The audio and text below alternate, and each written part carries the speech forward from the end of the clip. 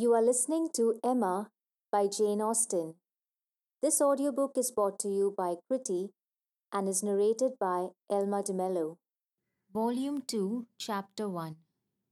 Emma and Harriet had been walking together one morning, and in Emma's opinion, had been talking enough of Mr. Elton for that day. She could not think that Harriet's solace or her own sins required more, and she was therefore industriously getting rid of the subject as they returned. But it burst out again when she thought she had succeeded, and after speaking some time of what the poor must suffer in winter, and receiving no other answer than a very plaintive "Mr. Elton is so good to the poor," she found something else must be done. They were just approaching the house where lived Mrs. and Miss Bates. She determined to call upon them and seek safety in numbers. There was always sufficient reason for such an attention. Mrs. and Miss Bates loved to be called on, and she knew she was considered by the very few who presumed ever to see imperfection in her, as rather negligent in that respect, and as not contributing what she ought to the stock of their scanty comforts. She had had many a hint from Mr. Knightley, and some from her own heart, as to her deficiency, but none were equal to counteract the persuasion of its being very disagreeable. A waste of time, tiresome woman, and all the horror of being in danger of following in with the second rate and third rate of Highbury, who were calling on them for ever, and therefore she seldom went near them. But now she made the sudden resolution of not passing their door without going in, observing as she proposed it to Harriet, that as well as she could calculate, they were just now quite safe from any letter from Jane Fairfax. The house belonged to people in business. Mrs. and Miss Bates occupied the drawing-room floor, and there, in the very moderate-sized apartment, which was very everything to them, the visitors were most cordially and even gratefully welcomed. The quite neat old lady, who with her knitting was seated in the warmest corner, wanting even to give up her place to Miss Woodhouse, and her more active, talking daughter, almost ready to overpower them with care and kindness, thanks for their visit, solicitude for their shoes, anxious inquiries after Mr. Woodhouse's health, cheerful communications about her mother's, and sweet cake from the buffet. Mrs. Cole had just been there, just called in for 10 minutes, and had been so good as to sit an hour with them, and she had taken a piece of cake and been so kind to say she liked it very much, and therefore she hoped Miss Woodhouse and Miss Smith would do them the favour to eat a piece too. The mention of the Coles was sure to be followed by that of Mr. Elton. There was intimacy between them, and Mr. Cole had heard from Mr. Elton since his going away. Emma knew what was coming. They must have the letter over again, and settle how long he had been gone, and how much he was engaged in company, and what a favourite he was wherever he went, and how full the master of the ceremonies ball had been. And she went through it very well, with all the interest and all the commendation that could be requisite, and always putting forward to Harriet's being obliged to say a word. This she had been prepared when she entered the house, but meant having him once talked him handsomely over, to be no farther incommoded by any troublesome topic, and to wander at large amongst all the Mistresses and Misses of Highbury, and their card parties. She had not been prepared to have Jane Fairfax succeed Mr. Elton, but he was actually hurried off by Miss Bates. She jumped away from him at last abruptly to the coals, to usher in a letter from her niece. "Oh yes, Mr. Elton, I understand. Certainly as to dancing. Mrs. Cole was telling me that dancing at the rooms at Bath was. Mrs. Cole was so kind as to sit some time with us, talking of Jane, for soon as she came in she began inquiring after her. Jane is so very great a favourite there. Whenever she is with us, Mrs. Cole does not know how to show her kindness enough, and I must say that Jane deserves it as much as anybody can." And so she began inquiring after her directly, saying, "I know you cannot have heard from Jane lately, because it is not her time for writing." And when I immediately said, "But indeed we have, we had a letter this very morning," I do not know that I ever saw anybody more surprised. "Have you, upon your honour?" said she. "Well, that is quite unexpected. Do let me hear what she says." Emma's politeness was at hand directly, to say, with smiling interest, "Have you heard from Miss Fairfax so lately? I am extremely happy. I hope she is well." "Thank you, you are so kind," replied the happily deceived aunt, while eagerly hunting for the letter. "Oh, here it is. I was sure it could not be far off, but I had put my housewife upon it, you see, without being aware, and so it was quite hid. But I had it in my hand so very lately. It must be on the table. I was reading it to Mrs. Cole, and since she went away I was reading it again to my mother, for it is such a pleasure to her, a letter from Jane, that she can never hear it often enough. So I knew it could not be far off. And here it is, only just under my housewife. And since you are so kind to wish to hear what she says, but first of all, I really must, in justice to Jane, apologize for her writing so short a letter.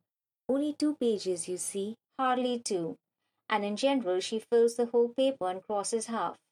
My mother often wonders that I can make it out so well. She often says, when the letter is first opened, "Well, Hetty, now I think you will be put to it to make out all that checker work, don't you, ma'am?" And then I tell her I'm sure she would contrive to make it out herself, if she had nobody to do it for her, every word of it. I am sure she would pore over it till she had made out every word, and indeed, though my mother's eyes are not so good as they were, she can see amazingly well still. Thank God, with the help of spectacles. It is such a blessing. My mothers are really very good indeed. Jane often says, when she is here, "I'm sure, grandmamma, you must have had very strong eyes to see as you do, and so much fine work as you have done, too. I only wish my eyes may last me as well." All this spoken extremely fast obliged Miss Bates to stop for breath, and Emma said something very civil about the excellence of Miss Fairfax's handwriting. "You are extremely kind," replied Miss Bates, highly gratified. "You who are such a judge, and write so beautifully yourself, I am sure there is nobody's praise that could give us so much pleasure as Miss Woodhouse's. My mother does not hear. She's a little deaf, Ma'am, addressing her. Do you hear what Miss Woodhouse is so obliging to say about Jane's handwriting? And Emma had the advantage of hearing her own silly compliment repeated twice over before the good old lady could comprehend it. She was pondering in the meanwhile upon the possibility, without seeming very rude, of making her escape from Jane Fairfax's letter, and had almost resolved on hurrying away directly under some slight excuse, when Miss Bates turned to her again and seized her attention. My mother's deafness is very trifling, you see, just nothing at all. By only raising my voice and saying anything 2 or 3 times over, she is sure to hear. But then she is used to my voice. But it is very remarkable that she should always hear Jane better than she does me. Jane speaks so distinct. However, she will not find her grandmamma at all deafer than she was 2 years ago, which is saying a great deal at my mother's time of life. And it really is full 2 years, since she was here. We never were so long without seeing her before. And I was telling Mrs. Cole we shall hardly know how to make enough of her now. Are you expecting Miss Fairfax here soon? Oh, yes, next week. Indeed, that must be a very great pleasure. Thank you. You are very kind. Yes, next week. Everybody is so surprised, and everybody says the same obliging things. I am sure she will be as happy to see her friends at Highbury as they can be to see her. Yes, Friday or Saturday. She cannot say which because Colonel Campbell will be wanting the carriage himself one of those days. So very good of them to send her the whole way. But they always do. Oh, yes, Friday or Saturday next. That is what she writes about. That is the reason of her writing out of rule, as we call it, for in the common course we should not have heard from her before next Tuesday or Wednesday. Yes, so I imagined. I was afraid there could be little chance of my hearing anything of Miss Fairfax today. So obliging of you. No, we should not have heard, if it had not been for this particular circumstance of her being to come here so soon. My mother is so delighted, for she is to be 3 months with us at least. 3 months, she says so positively, as I am going to have the pleasure of reading to you. The case is, you see, that the Campbells are going to Ireland. Mrs. Dixon has persuaded her father and mother to come over and see her directly. They had not intended to go over till the summer, but she is so impatient to see them again, for till she married last October she was never away from them so much as a week, which must make it very strange to be in different kingdoms. I was going to say, but however different countries. And so she wrote a very urgent letter to her mother, or her father. I declare I do not know which it was, but we shall see presently in Jane's letter. Wrote in Mr. Dixon's name as well as her own, to press their coming over directly, and they would give them the meeting in Dublin, and take them back to their country seat, Ballyquaig, a beautiful place. I fancy Jane has heard a great deal of its beauty from Mr. Dixon. I mean, I do not know that she ever heard about it from anybody else, but it was very natural, that she should like to speak of his own place while she was paying his addresses. And as Jane used to be very often walking out with them, for Colonel and Mrs. Campbell were very particular about their daughters not walking out often with only Mr. Dixon, for which I do not at all blame them. Of course, she had heard everything.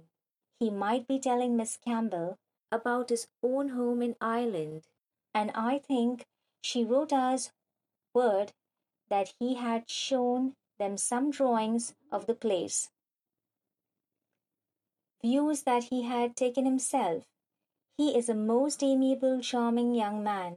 I believe Jane was quite longing to go to Ireland from his account of things. At this moment, an ingenious and animating suspicion entering Emma's brain with regard to Jane Fairfax, this charming Mr. Dixon, and the not going to Ireland, she said, with the insidious design of farther discovery. You must feel it is very fortunate that Miss Fairfax should be allowed to come to you at such a time. Considering the very particular friendship between her and Mrs. Dixon, you could hardly have expected her to be excused from accompanying Colonel and Mrs. Campbell. Very true indeed. The very thing that we have always been rather afraid of, for we should not have liked to have her at such a distance from us, for months together, not able to come if anything was to happen. But you see, everything turns out for the best. They want her, Mr. and Mrs. Dixon, excessively to come over with Colonel and Mrs. Campbell. Quite depend upon it, nothing can be more kind or pressing than their joint invitation. Jane says, as you will hear presently, Mr. Dixon does not seem in the least backward in any attention. He is a most charming young man, ever since the service he rendered Jane at Weymouth. When they were out in that party on the water, and she, by the sudden whirling around of something or other among the sails, would have been dashed into the sea at once, and actually was all but gone, if he had not, with the greatest presence of mind, caught hold of her habit. I can never think of it without trembling. But ever since we had the history of that day, I have been so fond of Mr. Dixon. But in spite of all her friend's urgency and her own wish of seeing Ireland, Miss Fairfax prefers devoting the time to you and Mrs. Bates. Yes, entirely her own doing, entirely her own choice, and Colonel and Mrs. Campbell think she does quite right, just what they should recommend, and indeed they particularly wish her to try her native air, as she has not been quite so well as usual lately. I am concerned to hear of it. I think they judge wisely, but Mrs. Dixon must be very much disappointed. Mrs. Dixon, I understand, has no remarkable degree of personal beauty, is not by any means to be compared with Miss Fairfax. Oh no, you are very obliging to say such things, but certainly not. There is no comparison between them. Miss Campbell was always absolutely plain, but extremely elegant and amiable. Yes, that of course. Jane caught a bad cold, poor thing, so long ago as the 7th of November, as I am going to read to you, and has never been well since. A long time, is not it, for a cold to hang upon her?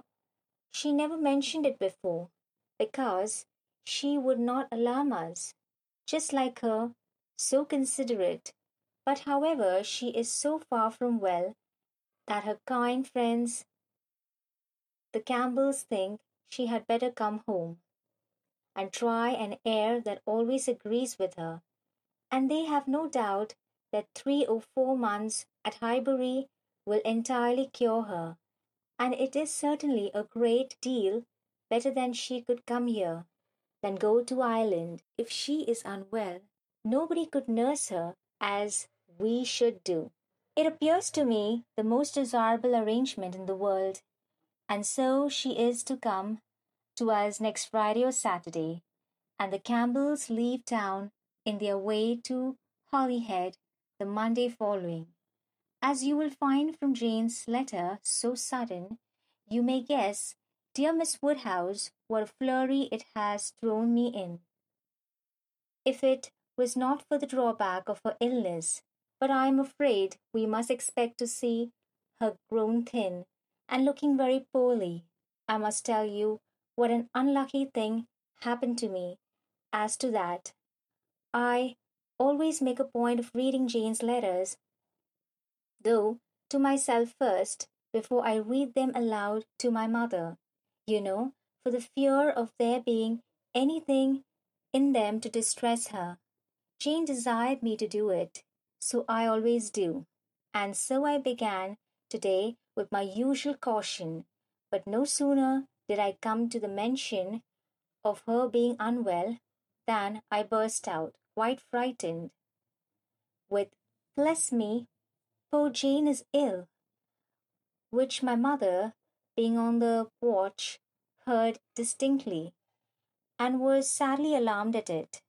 However, when I read on, I found it was not near so bad as I had fancied at first, and I make so light of it now to her. But she does not think much of it. But I cannot imagine how I could be so off my guard.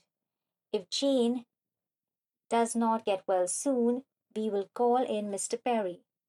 The expense shall not be thought, and though he is so liberal and so fond of Jane that I dare say he would not mean to charge anything for attendance, we could not suffer it to be so, you know. He has a wife and a family to maintain, and is not to be giving away his time. Well, now I have just given you a hint of what Jane writes about. We will turn to her letter, and I'm sure she tells her own story a great deal better than I can tell it for her. "I am afraid we must be running away," said Emma, glancing at Harriet and beginning to rise. "My father will be expecting us. I had no intention. I thought I had no power of staying more than 5 minutes. When I first entered the house, I merely called, because I would not pass the door without inquiring after Mrs. Bates. But I have been so pleasantly detained. Now, however, we must wish you and Mrs. Bates good morning." And not all that could be urged to detain her succeeded. She regained the street, happy in this, that though much had been forced on her against her will, though she had in fact heard the whole substance of Jane Fairfax's letter, she had been able to escape the letter itself.